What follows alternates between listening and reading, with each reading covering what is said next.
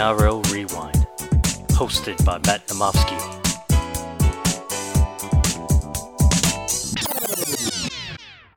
Hello, NRL fans, and welcome back to the NRL Rewind podcast. I'm your host, Matt Namofsky. Little bonus pod on the weekend here. I've got Johnny with me again. Johnny, how are you, mate? Yeah, I'm not too bad. Week 50 now in Sydney lockdown? He's growing by 50 every week, but that's how it feels. But look, talking about rugby league with a mate, how can it get any better while you're locked into your house? So let's get into it, mate. This is a pretty sad one. We had to farewell another legend of the game this week, not to retirement and due to health issues, which is good, but a new chapter of his career. It's Roger Tuivasa-Sheck. A lot of people around our age, we're late 20s right now, and he's been a player of note in it that, since we started watching the league and really understanding it, came into the Roosters, debuted around 2012. So played the 4 seasons at the Roosters. Then he had the late season, 6 seasons with the Warriors. I guess before we get into it, there's a couple of things I want to hit in this pod. What's your initial thoughts of RTS? Was he one of your favorite players, or was he just someone that you kind of admired from the sidelines? Oh, I don't think anyone could not love Roger. The way he played, he was always, so tough, taking those carries and, that step. You can't mention, RTS without that step. And, what he's done for the Warriors and, just throughout COVID last year, captain the side is, can't say much more. Yeah, you look at his career, we'll kind of go step by step here. So you look at his career, 195 games, doesn't seem, you probably thought he had more than that. He did have the knee injury, the ACL in 2016, that did cut his season short. When he was on the field from 2013, 2019, that 6-year stretch, he played nearly every game minus that season. So he was just a workhorse. Didn't score that many tries, only the 58 tries in his career, which might be surprising. Some people do think Roger Tuivasa-Sheck, blazing step and all that sweep out the back and kind of crashing over. But like you said, I think his game was a lot more built on the workhorse aspect, always hitting that 200 plus meters, hitting that 300 plus meters, those tough, 2 carries in a set to get him out of danger. That's Roger Tuivasa-Sheck to me. He was never the gifted ball player like some of these fullbacks are in today's league. Never developed a kicking game. A lot of people might say, when you look at his overall, he was very one-dimensional in how he did, but that one dimension that he had, there wasn't many that was better than him running the ball than Roger. Yeah, exactly. And, I think, the fact that he, like you said, having those tough carries, he was always hovering around the ball and just, you can tell that he's just made such, almost like, when Benji came through the scene, that step, that shimmy, whatever it is, it's just, highlights reel after highlights reel of it. I can watch it all day. 100%. And look, for New Zealand, he did step up his game. There's no doubt about that. He played 20 games for the Kiwis. He did score 14 tries, so he bumped up his try scoring rate by nearly double. New Zealand, who always, gets beat by in Australia, he had a winning percentage. He was 60%, 12 wins, 8 losses for the Kiwis. So he actually, he did seem like a player. When there was a big game to be had, he was one of the guys that did love to stand up and didn't shy away from the occasion. Yeah. It's just devastating to think that, we've actually seen the last of him, and the last game we've seen was a concussion. He was supposed to, before this I guess this wave in Sydney, we were supposed to get a farewell match over there in New Zealand. It was, it was just such a it's travesty that we didn't get to farewell him on the right note here. Yeah, I think what he's done the last 2 years, especially, and what the Warriors have done as a team, has really elevated his stature in the game. I think there are a lot of people that did, like you said, saw the step and loved seeing Roger play. But I think, as a captain and as a leader, I think, his place in the game has definitely been elevated. And I don't think you can speak enough about that. I think that's a pretty big aspect to the Roger story, especially these last 2 seasons. Yeah, I think so. And then, before COVID hit, he had won the Dally M as well. So, that adds to his personal tally.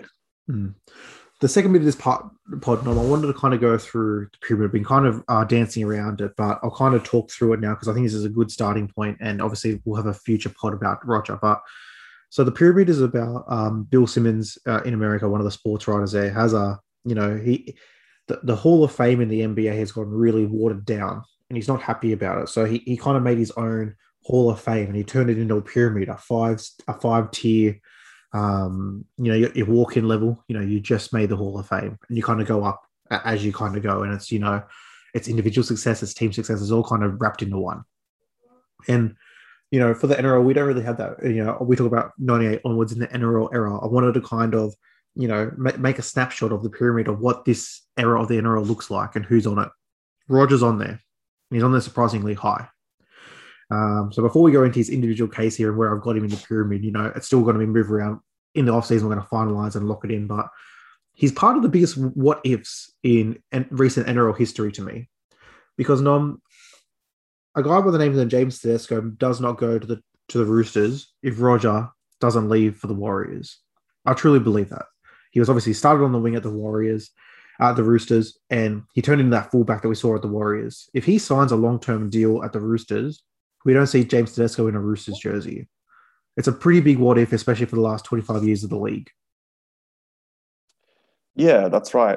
He won a premiership very early with the Roosters on the wing when Minnie was still there, and then he had a few seasons, and off he went to the Warriors. And I mean, you know what the Warriors say about being, career killers.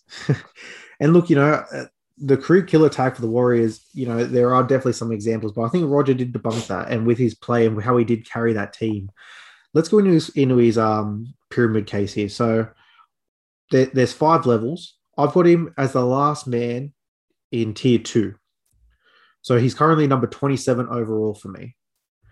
And I'll just give you his resume here. So 189 NRL games, 20 New Zealand games, 1 Dally M, 1 Golden Boot, 1 Premiership, 2-time Fullback of the Year, 1-time Winger of the Year. It's a pretty...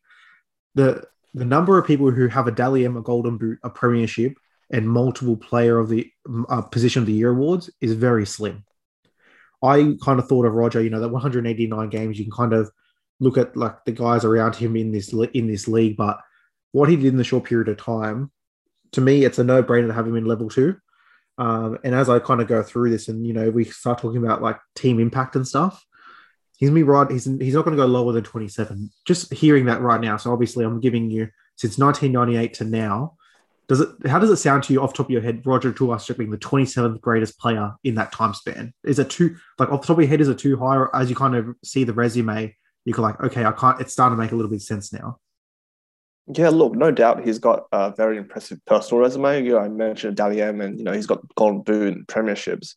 But I think what else he does have is the consistency as well. He's not just like a Jared Hayne where amazing season and then he drops off.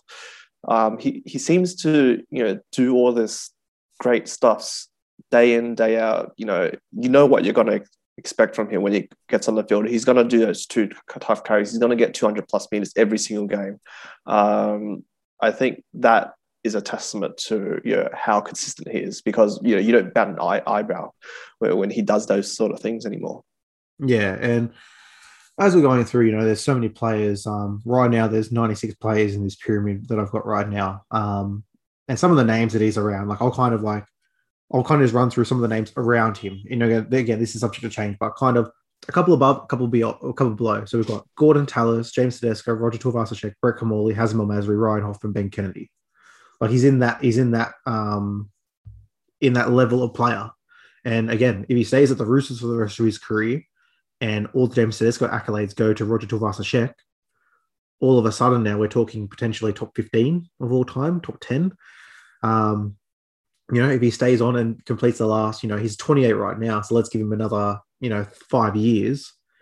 If he bumps that NRL games up to 260, the New Zealand games up to 35, and he wins, let's say 1 more Fullback of the Year and, gets another top 2 in the Dally M, all of a sudden it's top 20K. So it's one of these players that, he's given us, like you said, it's a short period of time, but it's a very consistent and a very, you got to think in that time he did tear his ACL.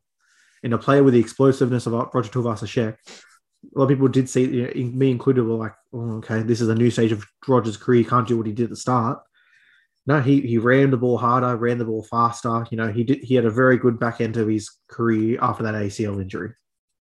Yeah, that's right.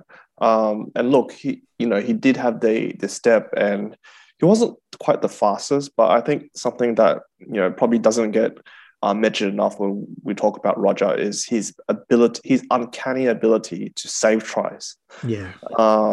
So for every video out there for his step and stuff, I think we could easily make a highlight reel of all his try savers. I think I can already come up with 2 for this season, and he just does it so often. And I think the commentators always mention it, and I have to agree.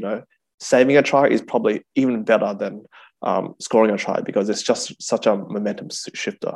Yeah, he took the words right out of my mouth. There was two last points I wanted to hear. One was the defense. Yeah. It's no surprise that in his time in the NRL, there's a very good case for him to be defensively the best fullback in the comp. Yeah, his positioning was always on point. You never saw a kick go in behind and go, oh, where's Roger? Roger was out of position there. That rarely happened.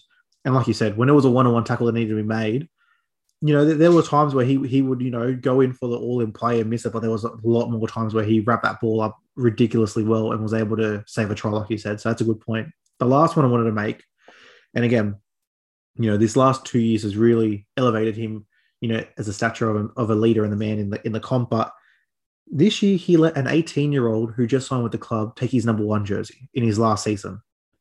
I don't think you can make enough about that. This is a guy who, again, I've got him 27th all-time in the NRL era. I've got him as the second best Kiwi in this era. He's the club captain. He's his last season. And he let an 18-year-old take his jersey because he went up to the coach one training session and said, this kid's too good. Let him go number 1. I don't know what you can say about that, because there's a lot I can guarantee you, the list of players in the comp that will do that is less than 5. You wouldn't be able to count on one hand. You would be able to count on one hand. That's just the type of guy Roger was. Yeah, he's always team first. It was, he always put the team in front, and I said at the beginning of the podcast, I don't think anyone could really dislike Roger as a player. I think he should be unanimously just celebrated across the NRL. 100%. Well, look, we'll still be able to see him. It's one of those things, he's not retiring, which is good. We're still going to see him play some rugby. I'm not the biggest rugby fan. I assume you're not, but I'll tune in for Roger's first game just to see. I'll see the highlights and see how he goes. And if he does do a Benji Marshall, do 2 seasons and don't really love it, and he comes back and has give us 2 more years somewhere, I'm happy with that. I think any team that doesn't have a fullback for the next couple of years, why not make a quick phone call to Roger and say, hey, once Travel's back in, a team can play in New Zealand, I think then all of a sudden it brings Roger back into contention, because this last 2 years, he has said, it's been hard on his family. He's been away from them. So I think if the Warriors can, within 18 months get fans back in Mount Smart and, can have games at home, I don't think we've seen the last of Roger Tuivasa-Sheck in the NRL. I'll put it that way. I think there's still a swan song somewhere along the lines where we'll see Roger one more time and can add a couple more accolades to his career here. Yeah, that's fair. I mean, we're talking about him like, he's 40 years old, or he's died or something. But we know that he's going over there with the goal of an All Blacks jersey, the World Cup in 2023. But yeah, there's every chance that we could see him back, in his when he's 30, and hopefully still lighting it up for us in the NRL. Well, look, Nom, we'll leave it there. Again, this was just a little bonus one. Just wanted to kind of, speak to the man that has left the game, but also, kind of give a little sneak peek into the off-season program. So, Nom, thanks for coming on, mate. No worries, mate. Always a pleasure. And thank you for listening, everybody. Have a great day, and we'll hear from you soon. Cheers.